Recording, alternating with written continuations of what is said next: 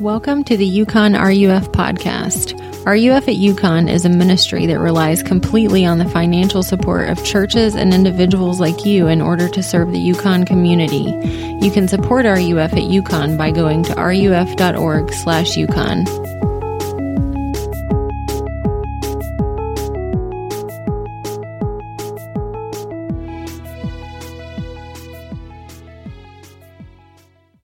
Guys, well, thanks again for coming, and good to be with you all on this second to last week of the semester. And man, it's gone by quick, right?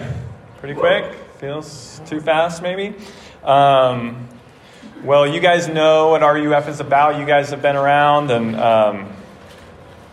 like Taylor was saying, definitely come back next week just to kind of celebrate a great semester and end on a good note. And we definitely want to honor our seniors and others that might be leaving and send them off right. And so we're going to do that. And but tonight we're going to wrap up our series on the books of the Bible. And so we've covered, this is book number 10 of the Bible we're going to look at tonight, 2 Samuel. And so what we've been doing is kind of tracing out the story of the Bible by looking at a passage from each book, just kind of going through the list. And so we come to 2 Samuel, and this is a passage that many people are not familiar with, but it really is an important one, and it sets up like the whole rest of the Bible. So it's really critical, and it comes from 2 Samuel chapter 7, verses 1 through 17. So the last time we did David and Goliath, and so where we're reading today, David is king now, and things are going well.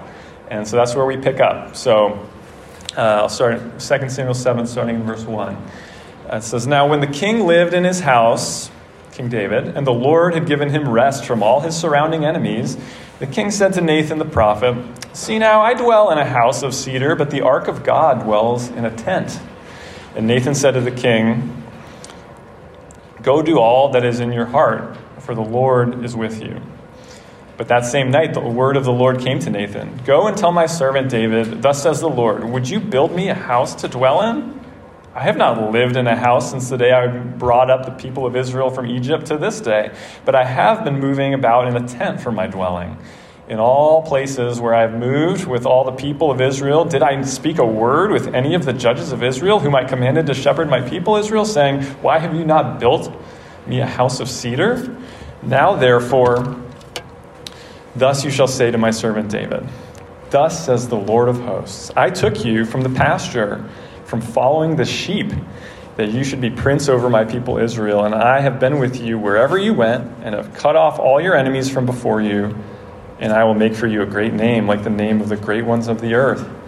And I will appoint a place for my people Israel, and I will plant them so that they may dwell in their own place and be disturbed no more. And violent men shall afflict them no more, as formerly. From the time that I appointed judges over my people Israel, and I will give you rest from all your enemies. Moreover, the Lord declares to you that the Lord will make you a house. When your days are fulfilled and you lie down with your fathers, I will raise up your offspring after you, who shall come from your body, and I will establish his kingdom.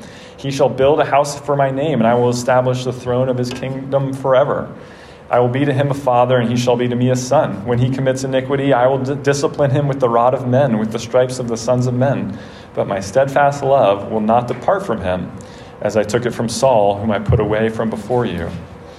And your house and your kingdom shall be made sure forever before me. Your throne shall be established forever. In accordance with all these words, in accordance with all this vision, Nathan spoke to David."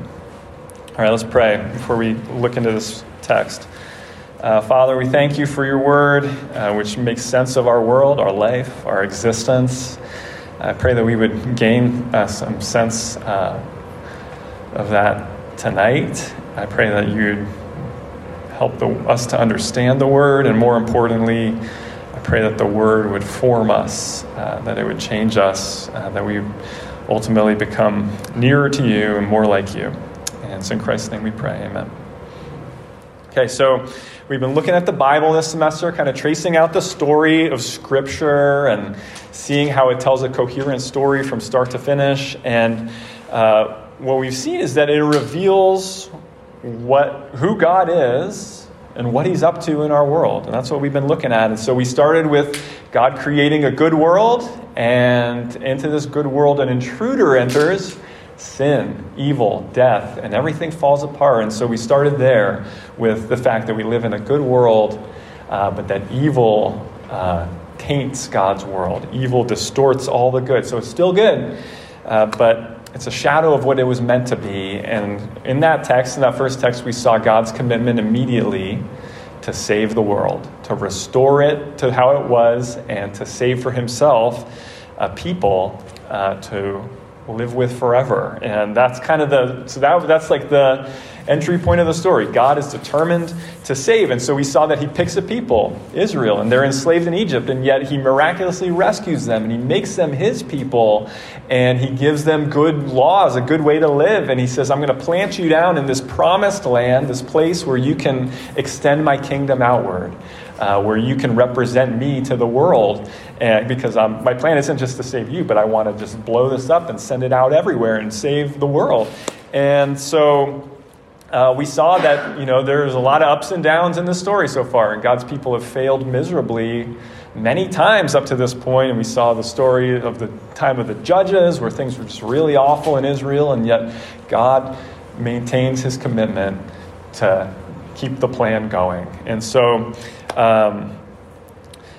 the point of the story has basically been like, this is the true story. This is the story that makes sense of life, and your life will only make sense if this story is your story, if it's your account of reality. And if it is, it means that your life belongs to God. If this story is true, it means your life belongs to him, and it means he's worthy of your life. He's worthy of your worship and your devotion and your love and your submission, and worth giving your life away to, which is a really big claim. And so what I want to look at tonight in this text is, what is it about this God that should make us say, yep, God's everything. Like, this is everything. I'll do what he says.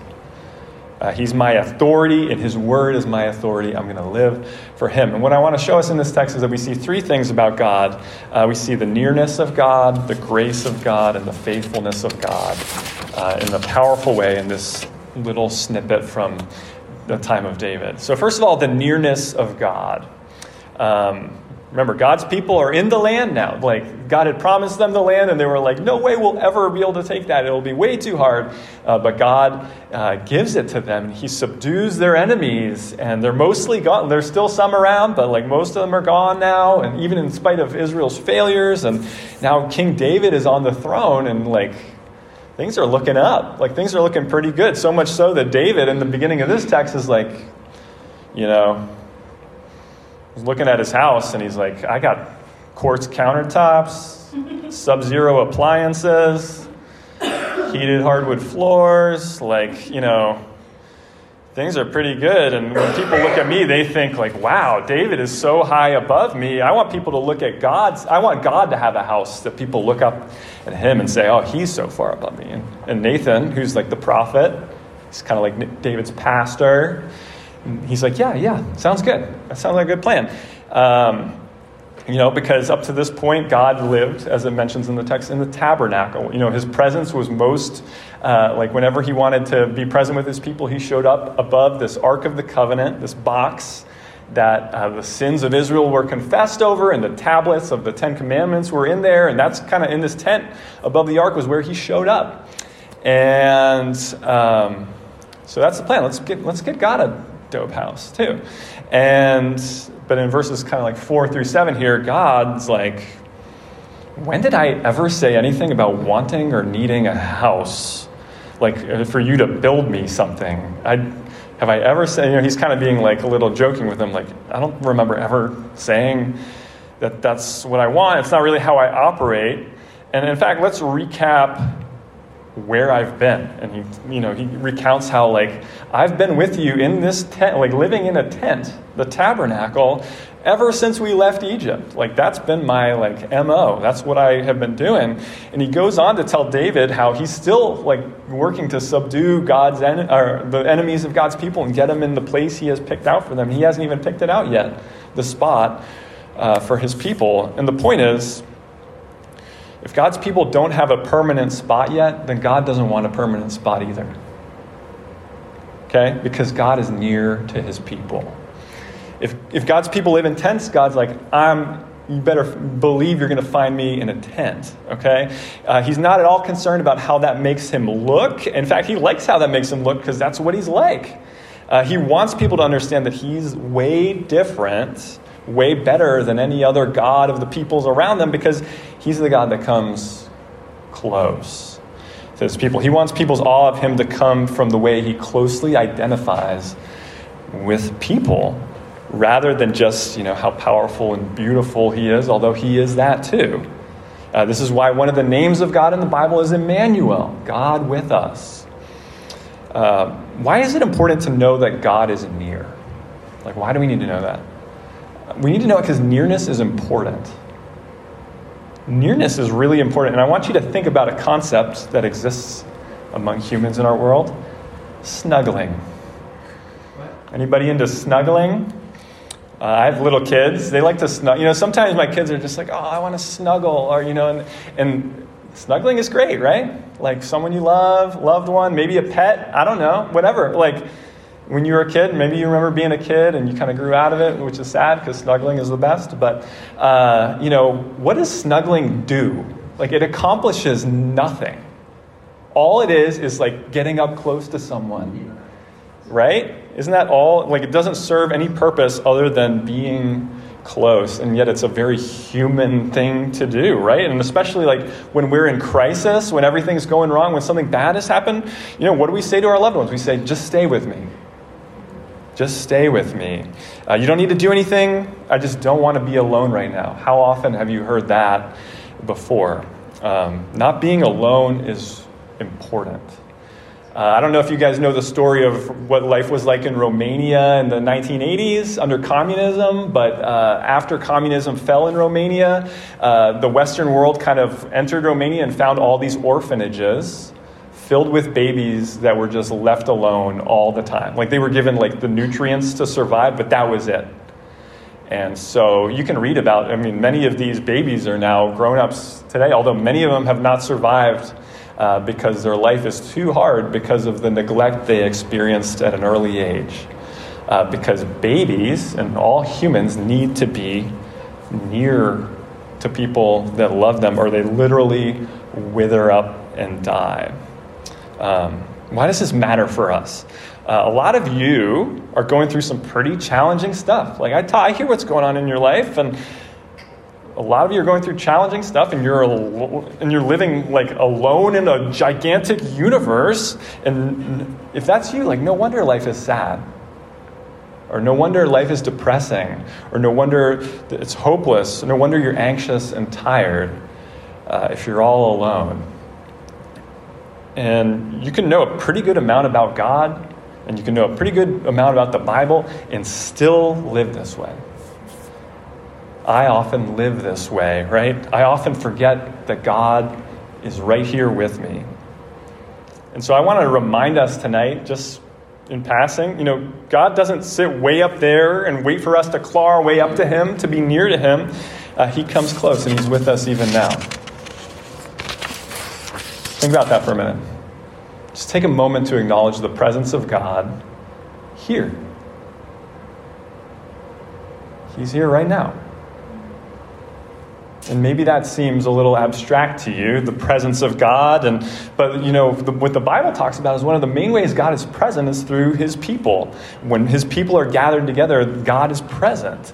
So a way to experience God's presence tangibly is to be around other believers, which is why RUF exists. Because it's impossible to go through life alone. College alone is horrible. And so instead, we gather as God's people, and anyone else who wants to come and see what it's about, to experience the presence of God and the presence of one another. The Bible reveals a God that comes close, a God who's near to his people. Maybe you haven't been living in that reality that God comes very close, but you need to start, because life is too sad, too perilous to be all alone. So you need to come near to the people of God, And you need to know that God's right there with you wherever you go. So the nearness of God. But next I want to look at the grace of God in this passage. And this is amazing. So David's like trying to do something big for God, right? He's like, I got all this nice stuff, God. I'm going to do something right back at you, for you. And God's like, nah. No. He's like, David, you seem to be forgetting how this relationship has always worked. And he does this recap. And he's like, first of all, in verse 8, he calls David, he's like, listen, my servant David, like, remember who you were. Like, you're king now, but like, you were tending sheep when I started with you. And back then, like, tending sheep was like, you don't get much lower than that. And he's like, that's where you started. And I kind of brought you along. And I came and I got you and I made you king against all odds. Like, I did everything. Your success in battles is because of me. And I'm going to keep on protecting my people from enemies. Like, I'm going to keep doing this. In fact, I'm actually going to build you a house. We're going to talk a bit more about that later. Think about doing something for God. Like, God can speak things into existence. He is the giver of life. Like, what are you going to do for him that, like, actually matters, right? All you can do is receive. And that is called grace. When someone just receives and there's no, like, give and take. It's hard, right? Because we don't like grace. Like, if someone gives something to us, like, I want to give it back. I don't want to, like, it makes us feel our weakness when we receive. It makes us feel small. This is why, like, the stereotype of, like, men don't like to ask for directions. And, I mean, really no one likes to ask for directions, right? Like, you're out driving and you don't want to ask for help. You want to figure it out on your own, right? Because if you have to ask for help, what? You feel like, well, I guess I don't know what I'm doing. I guess I'm small. I guess I don't, like, have it all together. It forces us to admit weakness. And we don't like that with God either. Like, I don't want to be someone who needs anything. I don't want to need God. But reality says, if God made you, and you have spent the better part of your life avoiding him and rebelling against him actively, then your position in the universe is pretty small. And the wonder of the gospel is God pursues even us, even rebels and wanderers, and love to save them and bring them back and to set them in the highest place, right? So grace, a lot of people use the definition of grace and they say it's getting what you don't deserve, a gift. And that's like pretty good, but really, like, grace is getting the opposite of what you deserve. Grace is like, if you say, well, grace is like, I give you $100, or you give me $100, and you're like, wow, that's really nice. Like, that's grace. But, imagine, like, if you slapped me, like Will Smith style, and then I gave you $100, right? Like, that would be true grace. I'm giving you the opposite of what you deserve. And that's what God's like. God gives his people the opposite of what they deserve. And by the way, this is different from every other religion. Like, study any other religion, and what you'll find is that, it reveals some kind of deity that essentially is like, if you scratch my back, I'll scratch yours. You do something for me, I'll do something for you. Whether it be Islam or Buddhism or anything, and there's no security in that, because how could you ever know you've done enough? Like, you could do a lot for God, but how could you know, like, you've done enough to be secure, to be okay? And in fact, the last words of Buddha were, never cease striving. Which is like, okay.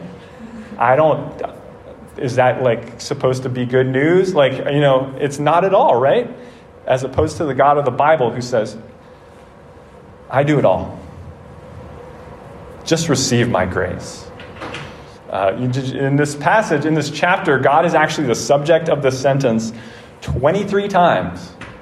It's just this way of saying, like, God does it all. Okay, but this way of thinking has snuck into David's thinking, and it sneaks into ours too, where he's like, I got to do something for God, though. In fact, a few years ago, long before any of you were on this campus, someone tried to organize, like, a worship night at UConn, and they said, like, let's get all the Christians at UConn together and let's, like, have a worship night. and they wanted to get RUF involved and all the other groups, and I was like, okay, sure, like sounds pretty good.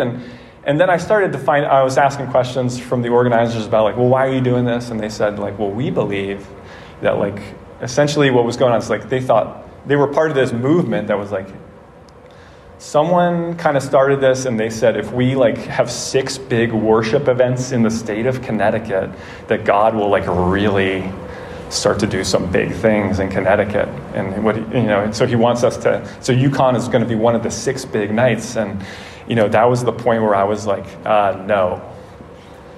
It sounds kind of good, right? Like, let's all do something big for God. Like, what could be wrong with that? Except it's totally wrong because it's not at all how God works.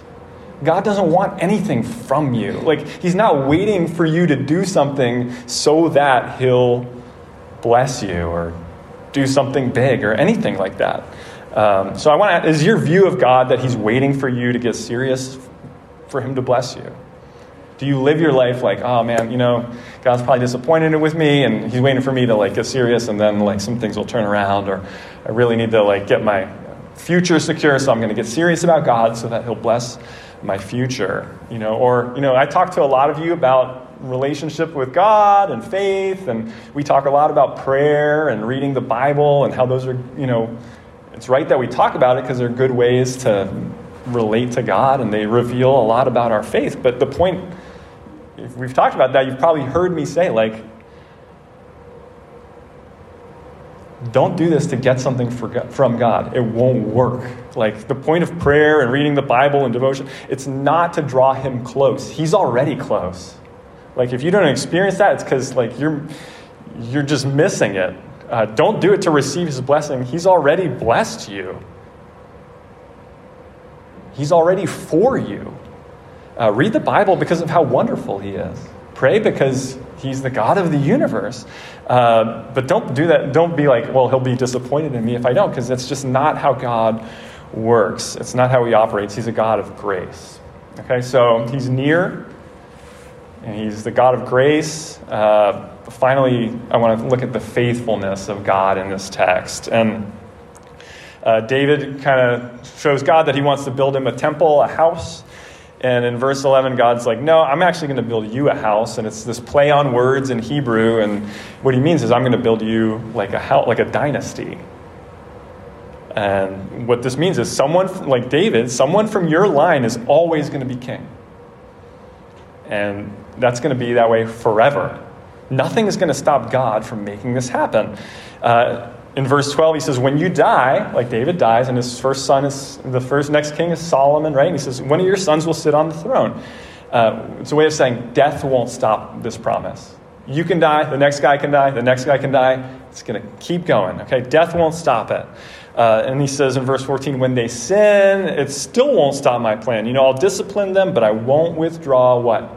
My steadfast love. Okay, so death can't stop it. Sin and rebellion can't stop this promise from happening. And remember, this is all part of God's plan to save the world.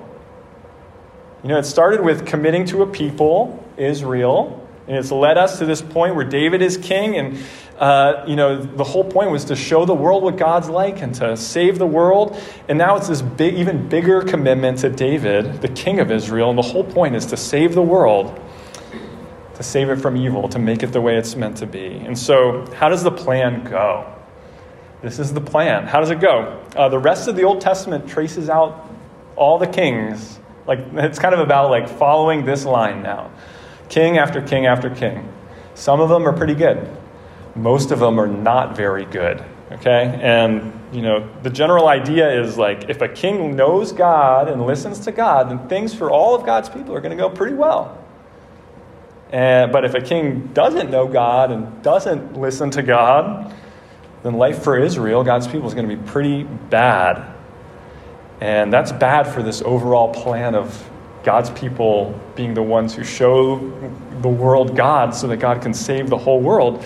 And so there's a lot of bad kings, and a lot of bad stuff starts happening after this. Eventually, the temple does get built. Solomon builds the temple. That's great. Yay! A couple hundred years go by, and that temple is destroyed by an invading army, and God's people are trucked off into exile.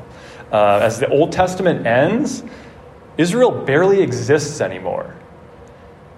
And then, we don't have it in the Bible, but soon Rome would come and conquer Israel. And hundreds of years go by where this promise about David's family still is there. It's looming, and that there's going to be a king, who will reign forever. And it just seems to be a distant memory. But then,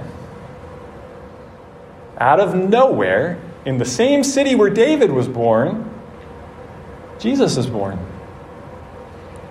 And the New Testament starts. You guys know what the first verse of the New Testament is? Matthew 1:1. It says this, the book of the genealogy of Jesus Christ, the son of David. It's this way of saying, hundreds of years have gone by.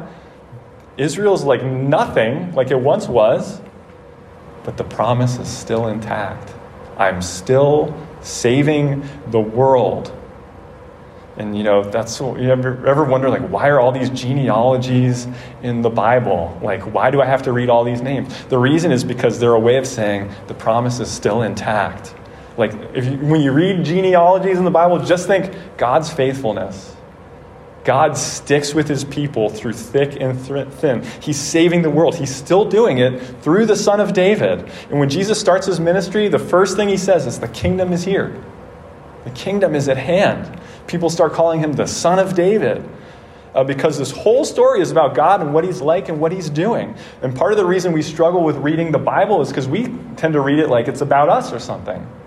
It's not about you. It's about God and what he's doing, particularly how he's saving us.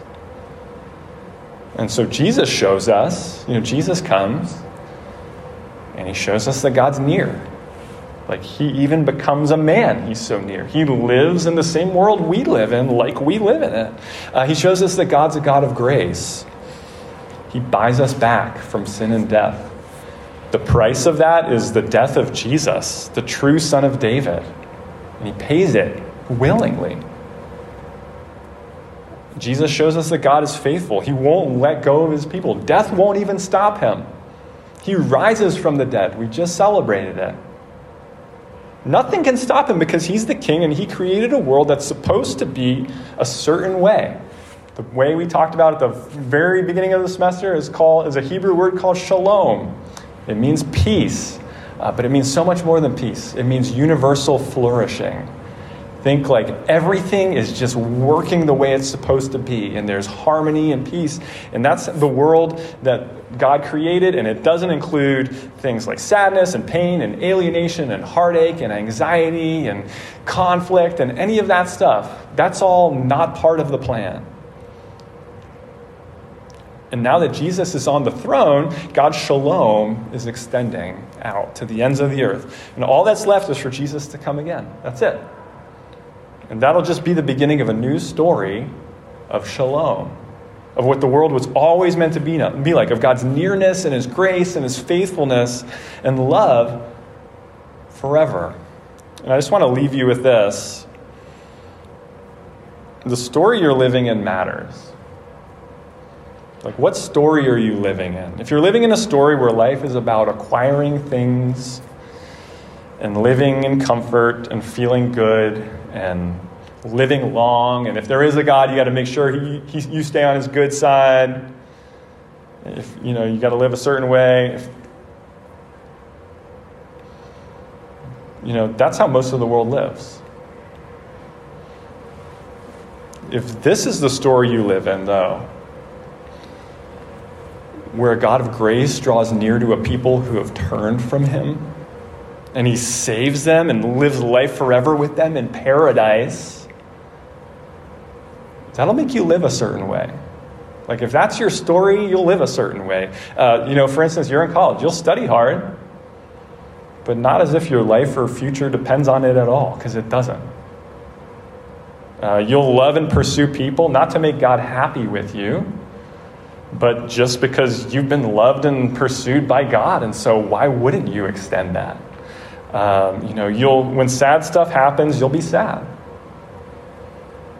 But not without the hope that the sadness is all going away someday. The sadness is going to be temporary.